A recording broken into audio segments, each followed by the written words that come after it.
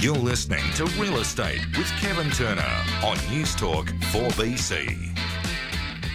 20 minutes to 10, I said at the start of the show, just how far would investors go to buy a property? Is it because of COVID that they're now going to be buying closer to where they can see the property, or would they buy sight unseen? Interesting topic. Mike Mortlock joins me. Mike is from MCG, Quantity Surveyors. Mike, welcome to the show. Thank you very much for having me, Kevin. Yeah, I'm really curious about this, and I know that you've also done a little bit of research around this as well. What did your research show you? Yeah, a lot of research, Kevin. So we looked at 1,000 residential property investors, and we were calculating the distance between where they live and where their investment property is.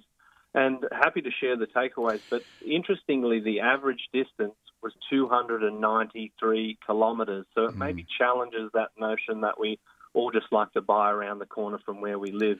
Yeah, I guess if you're in central Queensland or North Queensland, 290 odd miles means you're still going to be buying, or kilometres means you're still going to be buying in Queensland.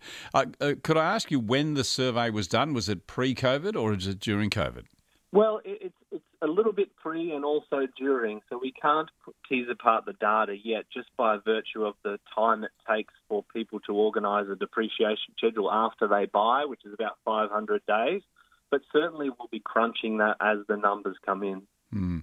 And the other thing I wanted to ask you too, we're hearing quite often that many investors do not actually get a depreciation schedule done. Some of them don't even do it until a couple of years after they've owned the property because they don't really understand about it.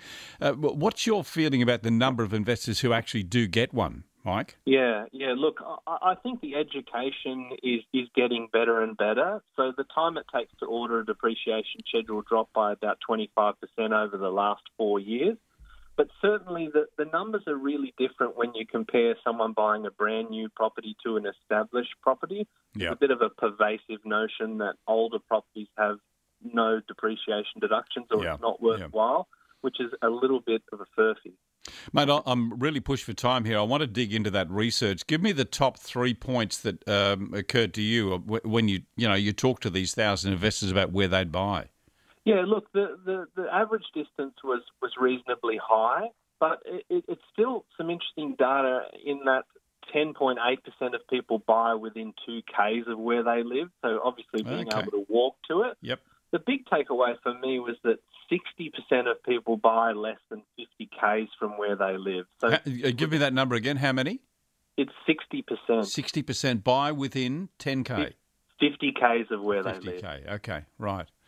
Yeah, so they still like to feel like they know the market or they can get to it fairly quickly? I think that's the thing. It's an easy driving distance. Yep. And of course, we like the familiarity of at least understanding a little bit about the place we're investing. And that sort of goes to show that these people are very unlikely to be buying sight unseen. Yeah, mate, 30 seconds to go. Just quickly, sight unseen? Yeah, look, I think that if you're buying within 50 Ks, chances are that you are looking at it. Yeah. 29% of people are buying further than 200 Ks, so there's a chance that those people are buying sight unseen for sure. Good on you, mate. Great talking to you. Good research too. Mike Mortlock. Mike Mortlock is from MCG, Quantity Surveyors. Thanks for your time, mate. Appreciate it. Cheers, Kevin.